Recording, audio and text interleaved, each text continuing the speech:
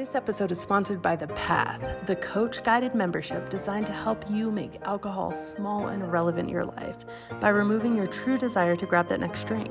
Our science-based, compassion-led program allows you not only to shift your behavior and your relationship around alcohol, but more importantly, uncover and reprogram your subconscious conditioning and neural connections that have been keeping you stuck for years.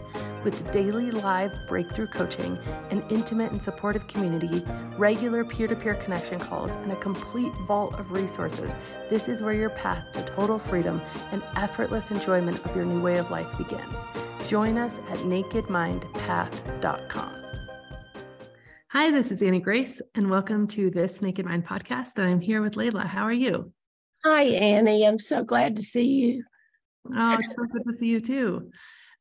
So why don't you take us sort of back to the beginning in your story and your journey with alcohol? Where did it all start for you?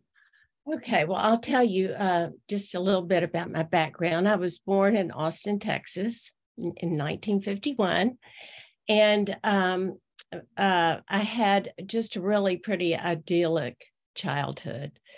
My family was close. I had a little sister, and I had such a secure, nurturing family.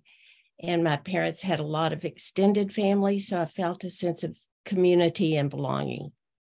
So the years up until I was 12 years old were wonderful. When I was 12, my mom was taking my sister to choir practice, and she was in a one-car accident. They were hit by a train, and my little sister was killed. It was September 1963. And I was just starting 7th grade, which was the first year of middle school back then. And my mother was hurt. She was in the hospital for a couple of weeks, but my sister was killed. And my dad told me that my mom was going to be okay physically, but maybe psychologically, we had to be really, really careful not to cause any trouble and that kind of thing. Well, I didn't even know what he had to tell me what psychologically meant.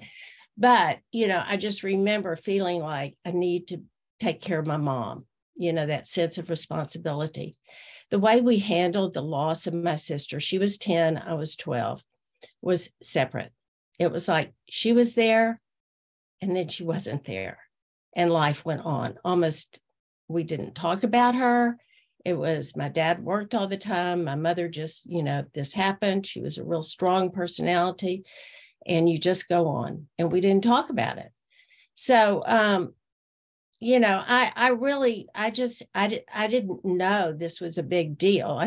That's what I did. I just pushed down my feelings and tried to go on. But the reality of struggling with the meaning of life at 12 years old, and someone you love is there and then they're not, all of that was pretty heavy for a 12-year-old. And so I had an inner life of seeking and searching, and an outer life of trying to act like a young girl. So anyway, I started drinking when I was probably a junior in high school. And I remember the first time I had a beer was after a football game. I didn't even really care about having a beer. Somebody just gave it to me. Didn't taste good, but it felt kind of good, like a release. That's how it was. I just had one beer. But in high school, we lived in Austin, and there was the University of Texas, and I went out with guys that were in college. So by the time I was a senior, I was going to fraternity parties. And so drinking had really become a part of social life, Coke and bourbon, things like that, and beer. And, it wasn't like something we did during the day, but at night when we went out, alcohol was always involved. So anyway, it was just what we all did. Then I went to college. I went to the University of Texas, and I just had the best time. I partied all the time. I went out all the time. Drinking was what we did every single night. And it was just fun. I mean, it became just a habit of what you did every night when you went out on dates, or even with girlfriends. You'd go out and have a glass of wine or a bottle of wine. And it seemed normal. And it became just a part of my life of belonging, of connection, of fun, of carefree, totally carefree living. And it just was what it was. I didn't think of it as a problem. I loved it. I loved it. So anyway, I graduated from college, and then I came to Houston to work. And I got a job as a receptionist at a bank.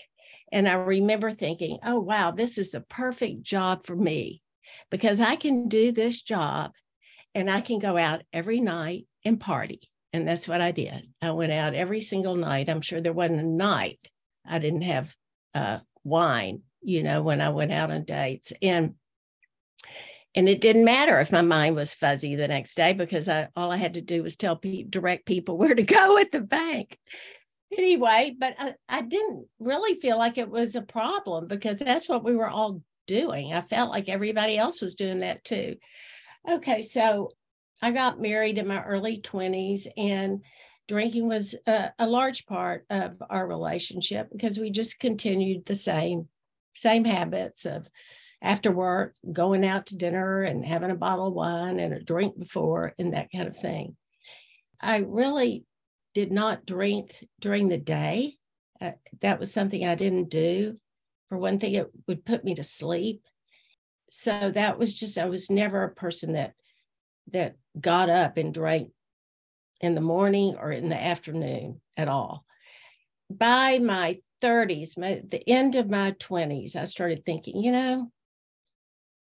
I really like this a lot. I mean, I'm feeling like this is kind of a little bit of a problem. And I remember my 30th birthday party, I had a tennis tournament the whole time. And then we went to eat Mexican food and have margaritas. The whole time I was thinking, when is this going to be over so we can go have margaritas? It was like the focus was not the tennis and being there. It was like, I can't wait till we're finished with this and we can go drink margaritas. But also that birthday to me was the hardest birthday, because I felt at 30 that I needed to start being a grown-up, that I couldn't get away with being so irresponsible. And so that was kind of a wake-up call for me. And so at that time also, Walt and I were trying to have kids, which we tried for a long time. It took us 7 years to have our first child. For me, I've always wondered if the death of my sister had something to do with that, because of the awareness of the tremendous responsibility of being responsible for another human being's life, So I was 30, I guess I was 33 when I had my first child, and I was 36 when I had my last. I had 3 children. I had no problem not drinking when I was pregnant. I didn't feel like drinking. I was so happy to be pregnant. And it was like, there's something so much more important than that, having this baby. And so being a mom was like the most important thing in my life. I wanted to be the best mom, and I wanted to be a good example for my children. And so I really became very controlled about drinking, choosing who we went out with. Still, drinking was powerful, because I was very controlled about what we did, who we did it with, and that kind of thing. But like when we went on trips, adult trips, we would just really let our hair down and drink a lot and that kind of thing. I mean, I think it's what a lot of people do. I don't think it was anything out of the ordinary, but there was a struggle inside of me. What I know now was major cognitive dissonance, just this struggle and this preoccupation. Whether I had too much to drink or not, there was that struggle of not wanting to drink and wanting to drink. Okay, so in my 40s, I really got on a very deep spiritual journey. I enrolled in a spiritual direction institute. It was like 1 day a week for 3 years. It was awesome. It was just an amazing course, and I loved it. And at that time, I really came to grips with, in my soul, that I was getting the spirits mixed up. I I really recognize that there is this motivating spirit of creation that created everything, the energy that created the cosmos, created our bodies, created this incredible earth that we live on. And that I was putting alcohol, this little spirit that was important to motivate me to have fun, what I thought was connection, to belong. But then I didn't feel good about myself. And this was very kind of depressing. It was a downer. It was just a downer. So I decided during that time, it was probably the second year in this school I was going to, I decided I'm going to go to AA. I'm just going to AA because I don't want my children to grow up seeing me drink, and I want to be present for them. So I did. I just got it up and I went to AA. And it was really a challenge, Annie, because it was hard to find, first of all, a group that I fit in. I didn't feel like I was an alcoholic. I had to, if I was in there, I had to say I was an alcoholic. That felt really crummy to me because it was like shame. And I thought, this isn't me. This is what I think of as an alcoholic. It's not me. So that felt yucky. At the same time, if I was going to go to AA, I had to say that. And there was some groups I was in, I just didn't fit. Finally, I found a group. It was men and women, and it was a big group that I loved. And it went from people that had, hit such rock bottoms, their lives were just ruined, to there were people in there that were wine connoisseurs and collectors and, were coming to grips with their drinking obsession. And so there were a few people that I really connected with that I saw outside of that group. The vast majority I didn't see out of that group, but the times that I would say, I felt like I could say in there, I really don't feel like I'm an alcoholic. And they would not chastise me. They would always say, Leila, it's just, you just don't, if you don't want to drink, that's enough to be here. That's the only group I felt that with that sense of acceptance. So one thing I want to say about AA, the things that were positive were the 12 steps. Of course, that came from the Oxford group. AA did not create the 12 steps. It's from the Oxford group. They adopted the 12 steps, and it is a spiritual practice for anyone, anywhere. They're awesome. The second thing that was positive was the group that I did find. There was a sense of community that was powerful. It was one of the most powerful spiritual experiences those years that I have ever experienced. It was awesome. The downside of AA was shame that I had to go to AA to not drink because it was too miserable to try not to drink. All my friends drank. I only knew one person that didn't drink. And the shame, and I guess that was it, the shame and hiding myself, feeling like I had two lives, that nobody outside my AA life knew I went to AA except for my husband. So there was this kind of sense of shame and not being able to, be authentic about that, kind of hiding myself. And that felt crummy. So anyway, I went there all through my kids growing up, from the time they were in elementary school until my son graduated from college. My daughter was in college and my other daughter was in boarding school. So none of them were at home. Okay. Another thing I wanted to go back to college, just to say, this is kind of interesting. When I was in college, my senior year, as a senior, you can get inducted into this thing called Board Martyrs, which was a really cool club to belong to. And it was a drinking club. So I just wanted to put that out there because that was kind of my mindset. That was really cool to get tapped to be in Board Martyrs. And I was in Board Martyrs. So anyway, so going back to when my kids were grown and out of the house, then I started drinking again. Just at dinner, and it was a totally different experience. It was like my heart kind of was heavy when I would drink, because I felt like I think thinking back about it now, it's because I'd been through all I had been through. It did not do what it did for me before. So as far as drinking too much and going down the river and hitting the rocks, that was not the problem. It was a disappointment in myself. But the power of wanting to belong, and when I went out to dinner, to not be the odd man out, was huge. So I started drinking again. So it was social almost. You just really it was social. It was social, but that sense of belonging. But I didn't feel good about myself because what I put into not drinking, and now I was drinking, and there was this mismatch, still this turmoil. Anyway, I also told a friend of mine who was very involved in this church we went to that I was going to AA. She encouraged me. This was when my kids were teenagers and still at home. She said, "Oh, Leila, you ought to tell your story at the church about this. It'll make such a difference to people's lives." Annie, I thought about it. I seriously thought about it. But in the end, I decided not to. And the reason I decided not to is because I did not feel I was an alcoholic.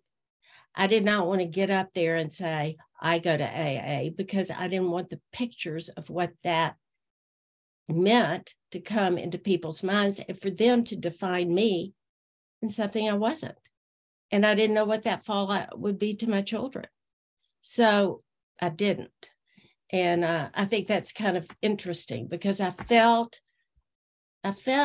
didn't just say no. I really thought about it. But the stigma is what kept me from speaking out my truth. Mm-hmm. And I think that's really significant and important. So now going back to my children being grown, my son at 33 years old died because of alcohol, which obviously has been the most traumatic disaster. I mean, I just don't want to start crying thing in my life. So anyway, he died. And at that time, I was drinking socially. And oh my gosh, so a month after my son passed away, I was introduced to this spiritual guide, this teacher who I followed. And about a year later, she gave a class that I took, and she told us about this wellness seminar she was going to be in. And so I went to the wellness seminar, and the first person I hear, I feel like this is such a God thing, really. First person I hear is Carolina. I can't pronounce Carolina's last name, but anyway, she is this Naked Mind coach with Annie, and she told her story. Mm-hmm. I'm in my late 60s at this point, and I hear Carolina tell her story.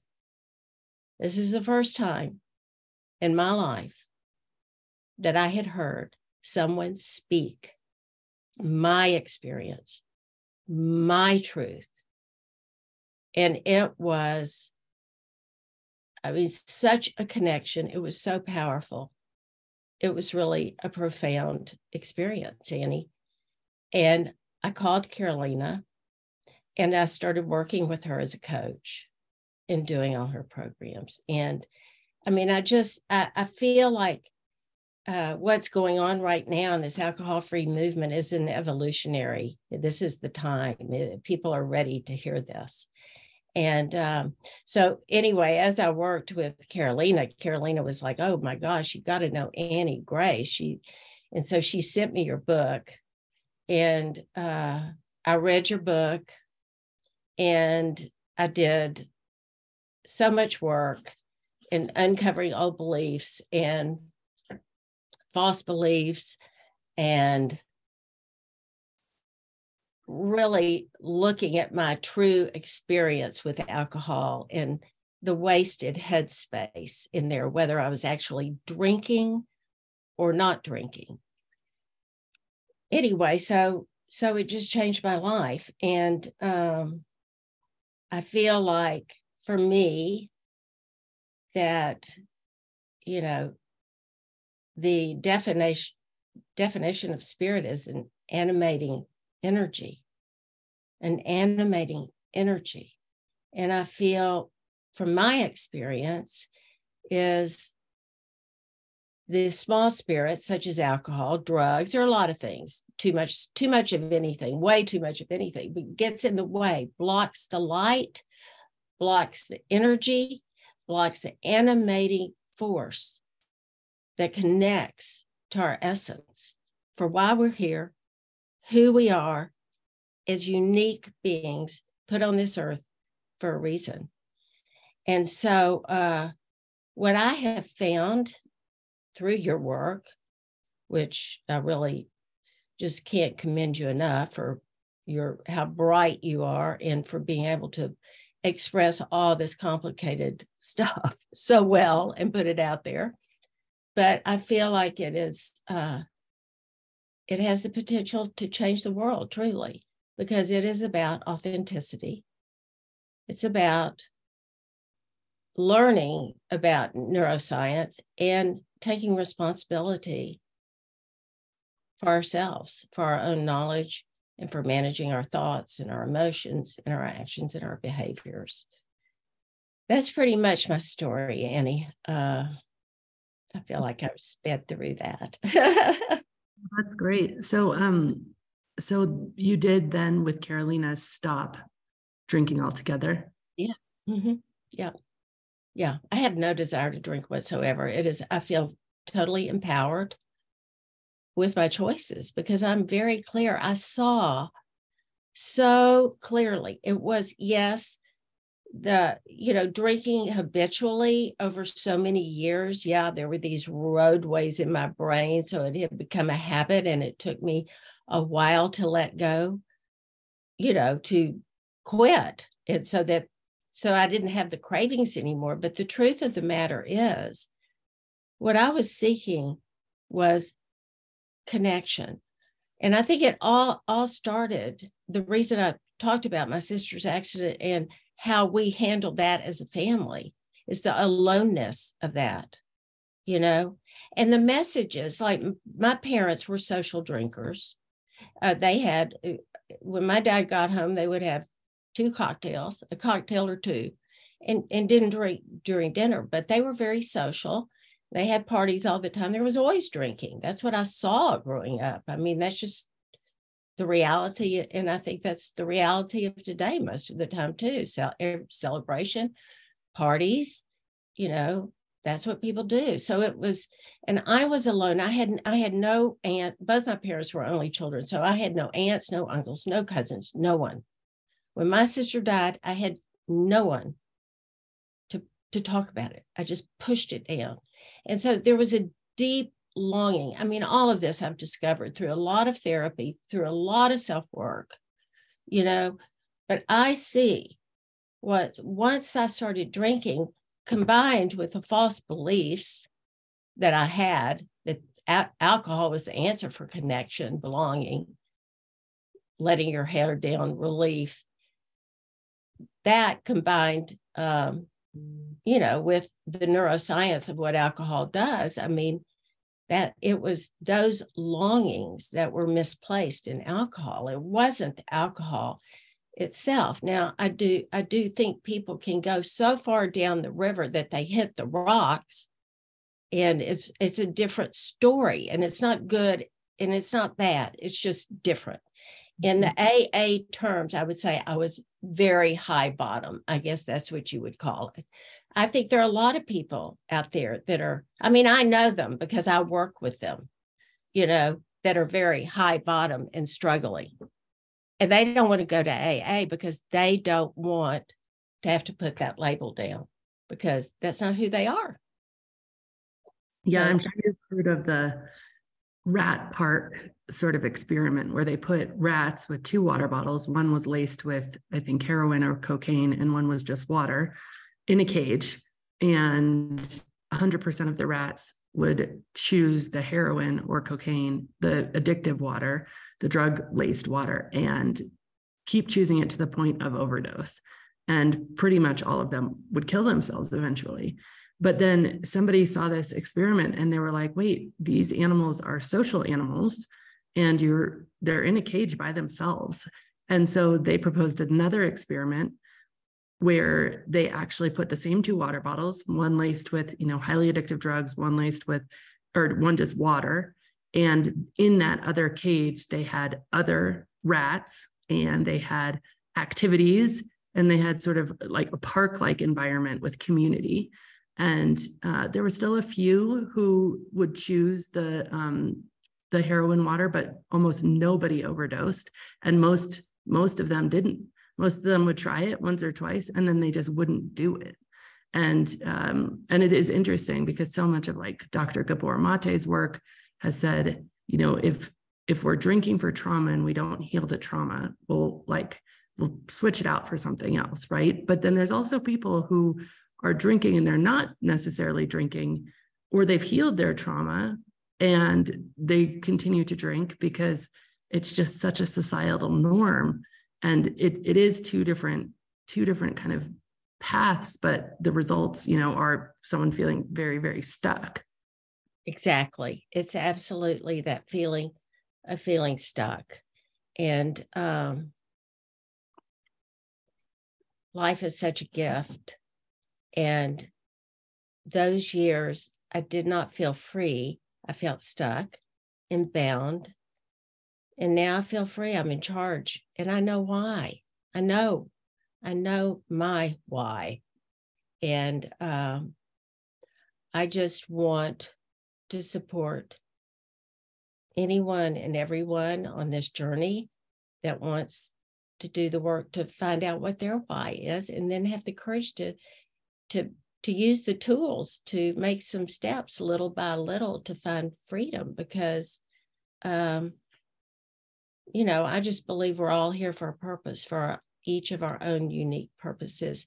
And I also know I've learned so much. I love the neuroscience that I've learned, and am even learning more now in the work that I'm doing. And, children or young people, their frontal cortex is not fully developed until they're 25 years old. Wow.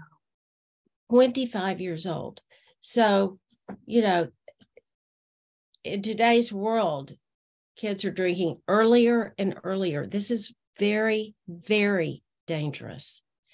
And I think for parents to learn the neurobiology gives them so much power as parents to protect their children, to be able to talk to their children about these things, and to agree, I'm your frontal cortex until you get to be a certain age, period. I mean, it empowers parents. Yeah, so true. Let me ask you a few questions. First of all, when you were sort of, drinking to socialize and feeling like, oh, it's just so much easier than having to be the odd man out, how do you navigate that now? It doesn't bother me. I feel so empowered when we go out to dinner. I'm just always the first one to order a drink. And I say, I'd like to order I would like sparkling water. I want it in a wine glass. I'm very, very for it. I put it in a wine glass. I want a little bit of cranberry juice and some lime in a wine glass. If they bring it in an iced tea glass, I send it back very confidently. Oh, I love that. I feel very good about it. No, it's so awesome because I love my life. I love where I am in my life, and it's empowered because AA is about, some people might have a deviant gene, or, it's all like something's wrong with you. Well, we're all human beings, and all of us have a little something wrong with us. We all do. And I just think the more we all own up to that, the more other people will own up to it too. And it won't be about those people over there that have a problem, because we all have problems. And so I feel very empowered, Annie, because of the knowledge I have. I love that. I literally remember being 20 some years old, living in New York City, being asked to, show up at happy hour and asked why I wasn't. And I was like, well, I just don't drink. And my boss explained like, well, this is important for your career. This is where you can network. This is where, we talk about stuff outside of the office. If you want to kind of get ahead and visit with the higher ups from out of town, this is where it's going to happen. And I was like, okay, cool. But there was no part of my brain at that point, at 26 years old, living in Manhattan, that thought for 1 second that alcohol was addictive. It was not in my awareness based on everything I'd sort of learned from society.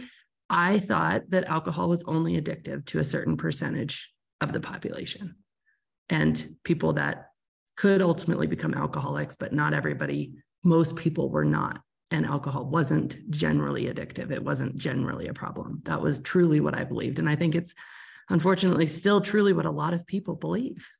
I think you're exactly right. I mean, I believe the same thing. It was such a part of the socializing that I grew up in, that I saw all of my life. It was just a part of what we do. And that's what you do when you relax and you go to parties and you're socializing, So I thought it was black and white. There were alcoholics that were really, hardcore. And then there were people that could drink, and, there wasn't any of this in between that I see is truly the vast majority. And I've come across a number of people that talk to me now. They're very successful people that are struggling. They struggle with it, but there's a stigma. And, people, I just want to do whatever I can to break this stigma, because I think it is so destructive, and people are dying because of it, especially, I can't say just young people, but I think it's young people and young adults. But I think this movement that you are a major leader in is catching on like wildfire. And so I think there's a lot of hope.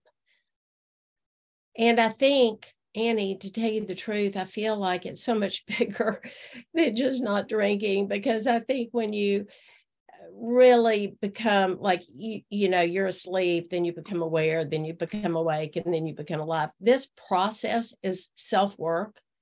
And so it's bringing your oneself to another person. So human dynamics change. And so that's why I said it has potential to change the world, because then we communicate from a place of centeredness in who we are. I think it is so powerful.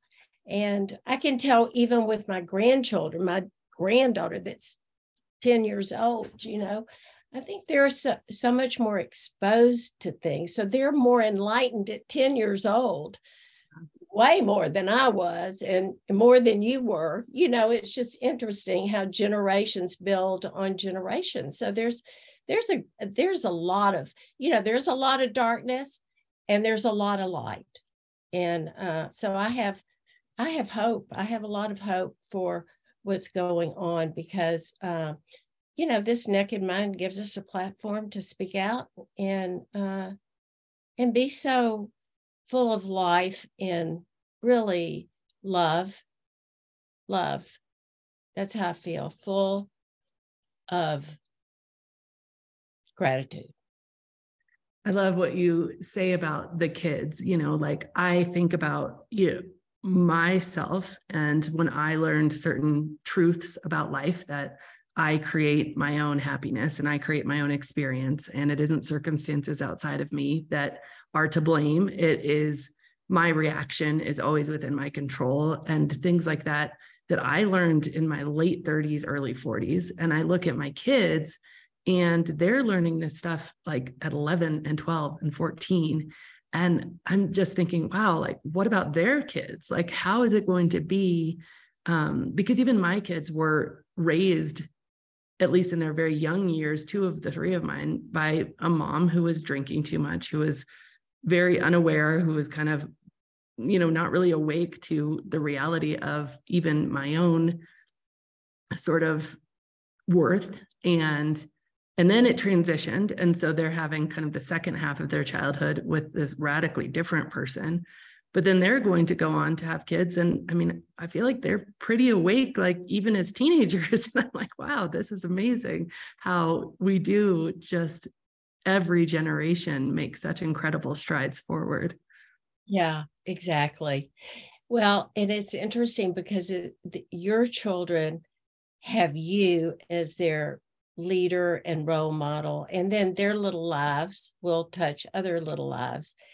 There are a lot of parents out there that totally are not aware, like my little granddaughter 2 years ago. So she was 8 years old, went to a birthday party, her best friend's birthday party. And when I went to pick her up, she was like, "Oh, guess what, Lolly? They gave us champagne, but it didn't have alcohol in it." And I was just like, what a horrible message, giving the 8-year-olds champagne, like saying, this is how you celebrate. So there's a lot of work to do. And that's why I'm really convicted about speaking out in platforms to bring this awareness, because I know parents don't want to give those messages. They're not awake. Yeah. So let's switch gears, and will you tell me, because you've been just such a incredible and pleasant and thought-provoking and sharpening student of this Naked Mind Institute, I would love to hear how that journey was for you. How did it come about that you decided to become a certified coach? Well, I mean, like I said, when I had gone to this class with a spiritual teacher, and then I went to the wellness, and I heard Carolina, and it was like this, oh my gosh, there is somebody else here. This person speaks my language. And Carolina is even younger than my children, I mean, like, but it was just so awesome, like, to see that connection. And so then I did the work with her, and I read your book, and I was like, I've been looking for my people for so much of my life, Annie. And I found my people on the same wavelength, people with the same feelings, and the same kind of ways of thinking and experiencing a relationship, this abusive relationship with alcohol, whether at the times they were drinking too much, and at the times they weren't drinking too much, it was still an abusive relationship. And so that's why I wanted to do the coaching, because I wanted to just soak myself in everything that you had to teach. And it was a challenge, because like I never took typing, and the computer was really a challenge for me, but I did it with God's help. I got a great computer person. I think she's my angel that really helped me get it all together. Yeah. So I love it. And I'm very involved here in Houston with some things going on that I'm very excited about. There's a lot of life-giving energy to what I'm involved in. So it's a process, unfolding process, Annie. I love that. So let me ask you 2 final questions. First of all, where can people find you and find out more about you if they want to get involved or be coached? Okay. I have a website. It's called thecardinalself.com. Awesome. That's where they can find me. Great. So great. And then what if you were going to go back in time and sort of talk to, I actually want to ask you specifically about talking to the version of yourself that was sober, but really didn't feel like she belonged. And you would tell her about what life is like now. What would you say? I would say, because this is the way I feel, that life is such a gift, and that you have a very special part to play. And it's only yours, your little unique part. And that it is our responsibility to take care of that unique part. And I would teach myself as a child about neuroscience. I would be really upfront about what actually happens to the brain and how when we put things in our bodies and it stimulates the brain in ways that, as you say, hijacks your pleasure centers and hijacks, then you build walls up so that you're walled off from who you really are. Mm-hmm. So I would say, listen to what you love that you're doing. Follow that. And always know, I think to just know that we are valuable.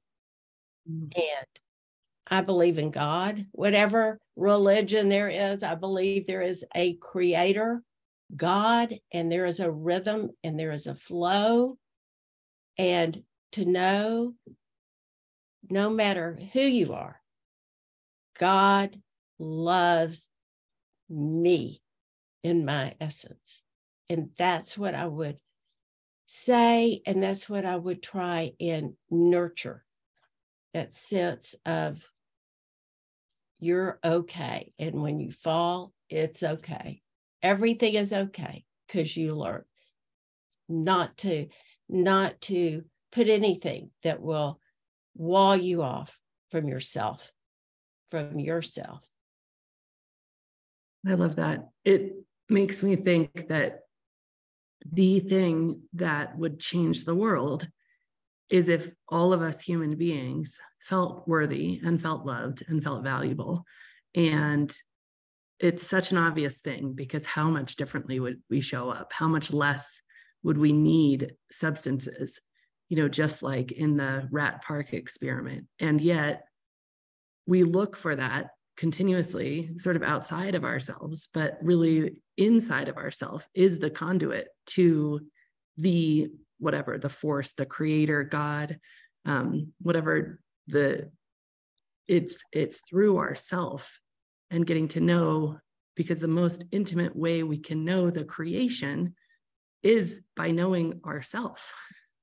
Like we will never know a human being or anything as well as we have the opportunity to know ourselves. And the more we can know about ourselves, the more we can know about, the thing, the spirit, the force, God that created us. And I think that ability to feel worthy and to feel loved, like we can do it for ourselves. We just have to learn how. And, maybe someday soon it will be taught in school and it won't be looked down upon as something that's quote selfish but it will really be realized and recognized that unless we are looking to give ourselves that sense of worth and value, because we didn't create ourselves, then we're going to stay stuck and be looking for ways to medicate. It's so true, Annie. It's so true. I feel the learning to have self-compassion and the realization that no matter what happens, and I mean what, even the loss of our son, or, I think of the Holocaust. I mean, horrible things happen. And there can be purpose. There can be person. It doesn't make the pain go away, and but there can be purpose of self-compassion and self-understanding and a broadening of our lives. I also, another thing I really wanted to say is I do believe that every choice we make in life, and we're human, so I certainly don't make expanding choices all the time. But I think the awareness of when I choose choices that give expansion, I feel that I am moving in the direction of my true self, of my essence, of my destiny. When I make choices that are constrictive and contract, that's a message. I feel like body, mind, spirit is so important. We can listen to our bodies, and what clutches our heart, we need to listen to that. And what expands us, we need to listen to that, and the more we can listen to those things and not judge it. This journey is one of profound self-awareness, and it is something for me that is a daily journey. I realize so acutely that I will never get there. Every day I do my best, and that's all any of us can do. And that's what I would tell that little girl or little boy: do your best, and then leave the results, and you're going to fall down. And when you do, be thankful for the lessons you can learn from it. Mm-hmm. There are lessons to be learned, and that's what life is. And it is short. It is a short time we are here on earth. So anyway, thank you, Annie. Thank you so much for coming on and sharing your story. It was beautifully told. You have awesome presence as a speaker, and I just really appreciate it. Oh, I appreciate you so much, Annie. It's just a blessing to get to do this. I really feel honored and so happy to get to be here. Thank you so much. Thank you. Have you tried the alcohol experiment? Okay, if not, drop everything and go to thisnakedmind.com/experiment. This free 30-day challenge is designed to interrupt your patterns and put you back in touch with the best version of you. You remember it was that version of you that's living your most joyful life, the version that doesn't need alcohol to relax or to have a good time and is having more fun than ever. And again, this is a totally free challenge that will change everything for you. So learn more and join me 100% free at thisnakedmind.com/experiment. And as always, rate, review, and subscribe to this podcast, as it truly helps the message reach somebody who might need to hear it today.